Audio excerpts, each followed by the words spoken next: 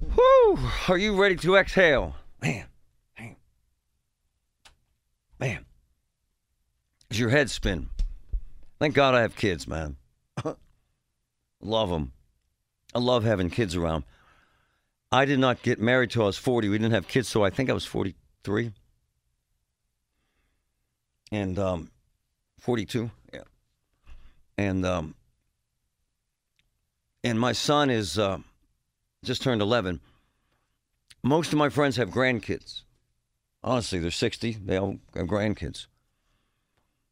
I got to tell you, though, man, and I've said this, I just love having kids around. I don't have any regrets about starting later.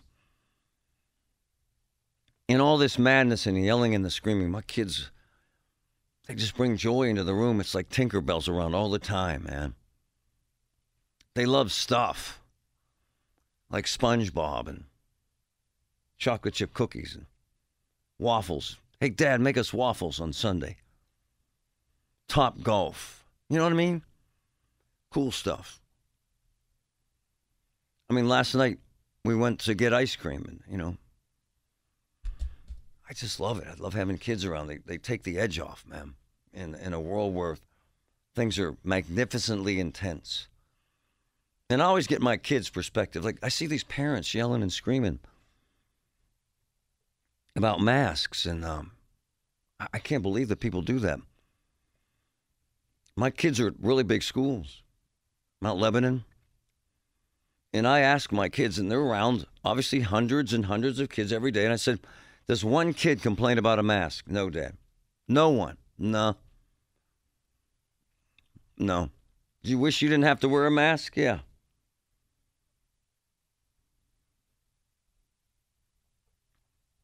You wish you had, yeah. Yeah, do you wish you didn't have to wear a mask? Yeah. Yeah. But that's it, man. I mean, and what am I trying to say here? I think that we lose our minds over this stuff that means nothing. And it irritates me to no end. I find it so sad that we beat each other up and yell and scream, and our kids, man, our kids don't deal like that. And my boy Patrick just texted me. Nothing at his kid's school. He asked his son, are people complaining about the mask? No, Dad. So look, I always get the real deal from the kids. My daughters have several friends who had to sneak around and get a vaccine because their parents wouldn't let them. Think about that juxtaposition in life. Hey, look, man, I learn more from my kids every day than I'll ever be able to teach them. And I ask them about everything, Afghanistan, about COVID, about depression and anxiety. I just do. I want them to know. I want their take. I feel as if most Americans do their thing every day rather than obsessing about COVID. I think rather than wanting to impeach Biden over Afghanistan.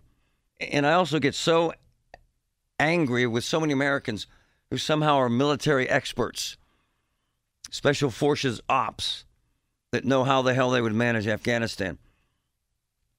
Colonel Jeff McCausland has been kind enough to join us from CBS. Colonel, good morning. How are you, sir? Marty, I'm doing well.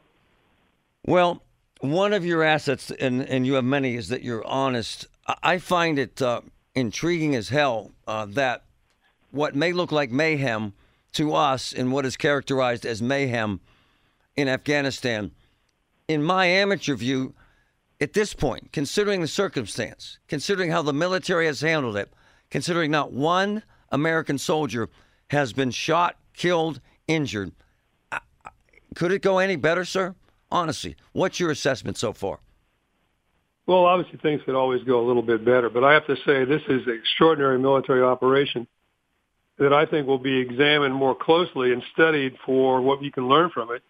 We went from real catastrophe with the sudden collapse of Kabul to now an evacuation where we've evacuated, what I've been told this morning, 80,000 people since about the 14th of August, 20,000 people in a single day, about 15 or 16,000 of those on U.S. military aircraft. And, of course, there was no plan for that when Kabul actually collapsed. and that was created from scratch by unbelievable people at U.S. Transportation Command and the like, now involving 230 military aircraft, 18 civilian aircraft from Craft Fleet, countless diplomatic efforts to coordinate with nations all around the world for basing rights to bring aircraft in and temporarily, at least, if not long-term, house Afghan civilians. Refueling aircraft that people don't know about are flying up from Diego Garcia to a racetrack over the Indian Ocean to refuel aircraft coming in and out of Kabul. And all that was done, from ground zero to where we are today in a handful of days, and now exceeds also overall the Berlin airlift and may eventually exceed the evacuation from Vietnam, which was, just based on geography and airspace and a few other things, a much easier military operation. I'm in awe, honestly, of how the military has handled it. The other thing, the amateur special forces ops on social media, none of them are, of course, suggest that we should get tough with the Taliban. Tell them we'll leave and we want to leave. And if they say no, then we go in there and have a street fight with them. Colonel, I just don't see that as a solution. Fighting it out on the streets of Kabul in a heavily populated area with women and children around, this notion that let's just shoot our way out. Does that make any sense at all, sir? None to me, and having been to Kabul and having been to Hamid Karzai International Airport, the city of Kabul has grown enormously since 2001, from about less than 1 million to about 4.5 million. The urban sprawl is going out around the airport, so there's urban areas pretty much around that. Well, as soon as you get in a confrontation, if there's one mortar round fired, one rocket fired, guess what? That airport shuts down, totally shuts down to all operations. So you put the whole operation at risk, number one. Number two, your resupply, ammunition, food, water, fuel, more troops, et cetera. Has to come in by air. And so that's the situation you're in at that particular instant. And there's no way that's going to be a tenable military operation. And not only do you put the whole thing at risk, but as you suggest, you're going to immediately start taking not only civilian or military casualties, but civilian casualties. The 9,000 people outside the airport right now, the 4,500 or so who are inside the airport, not to mention the people living in Kabul. Colonel Jeff McCausland. Colonel, I know that you have significant military experience, and you have seen live action, and you have been in Kabul. To the veterans who I hear from that are disappointed by the way we have handled this, about 77% of those veterans want it out. Colonel, would there ever have been a reasonable way to please everyone in handling this, sir? Ever? No, I don't think so. I think you ultimately end up with really two options at the end of the day. One, to withdraw, as we're doing, recognizing that there was going to be a certain amount of chaos. Now, we'll argue forever whether that chaos that we've seen could have been reduced. I think there was assumptions that we had time on our side and we'd be able to pull out, and the Afghan government would hang on for a year, 18 months or more at least after that happened. So either A, pull out knowing there's going to be a certain amount of chaos, or B, say we're going to stay. And if we're going to stay, then we're going to see the Taliban start attacking us once again. We're going to start taking casualties.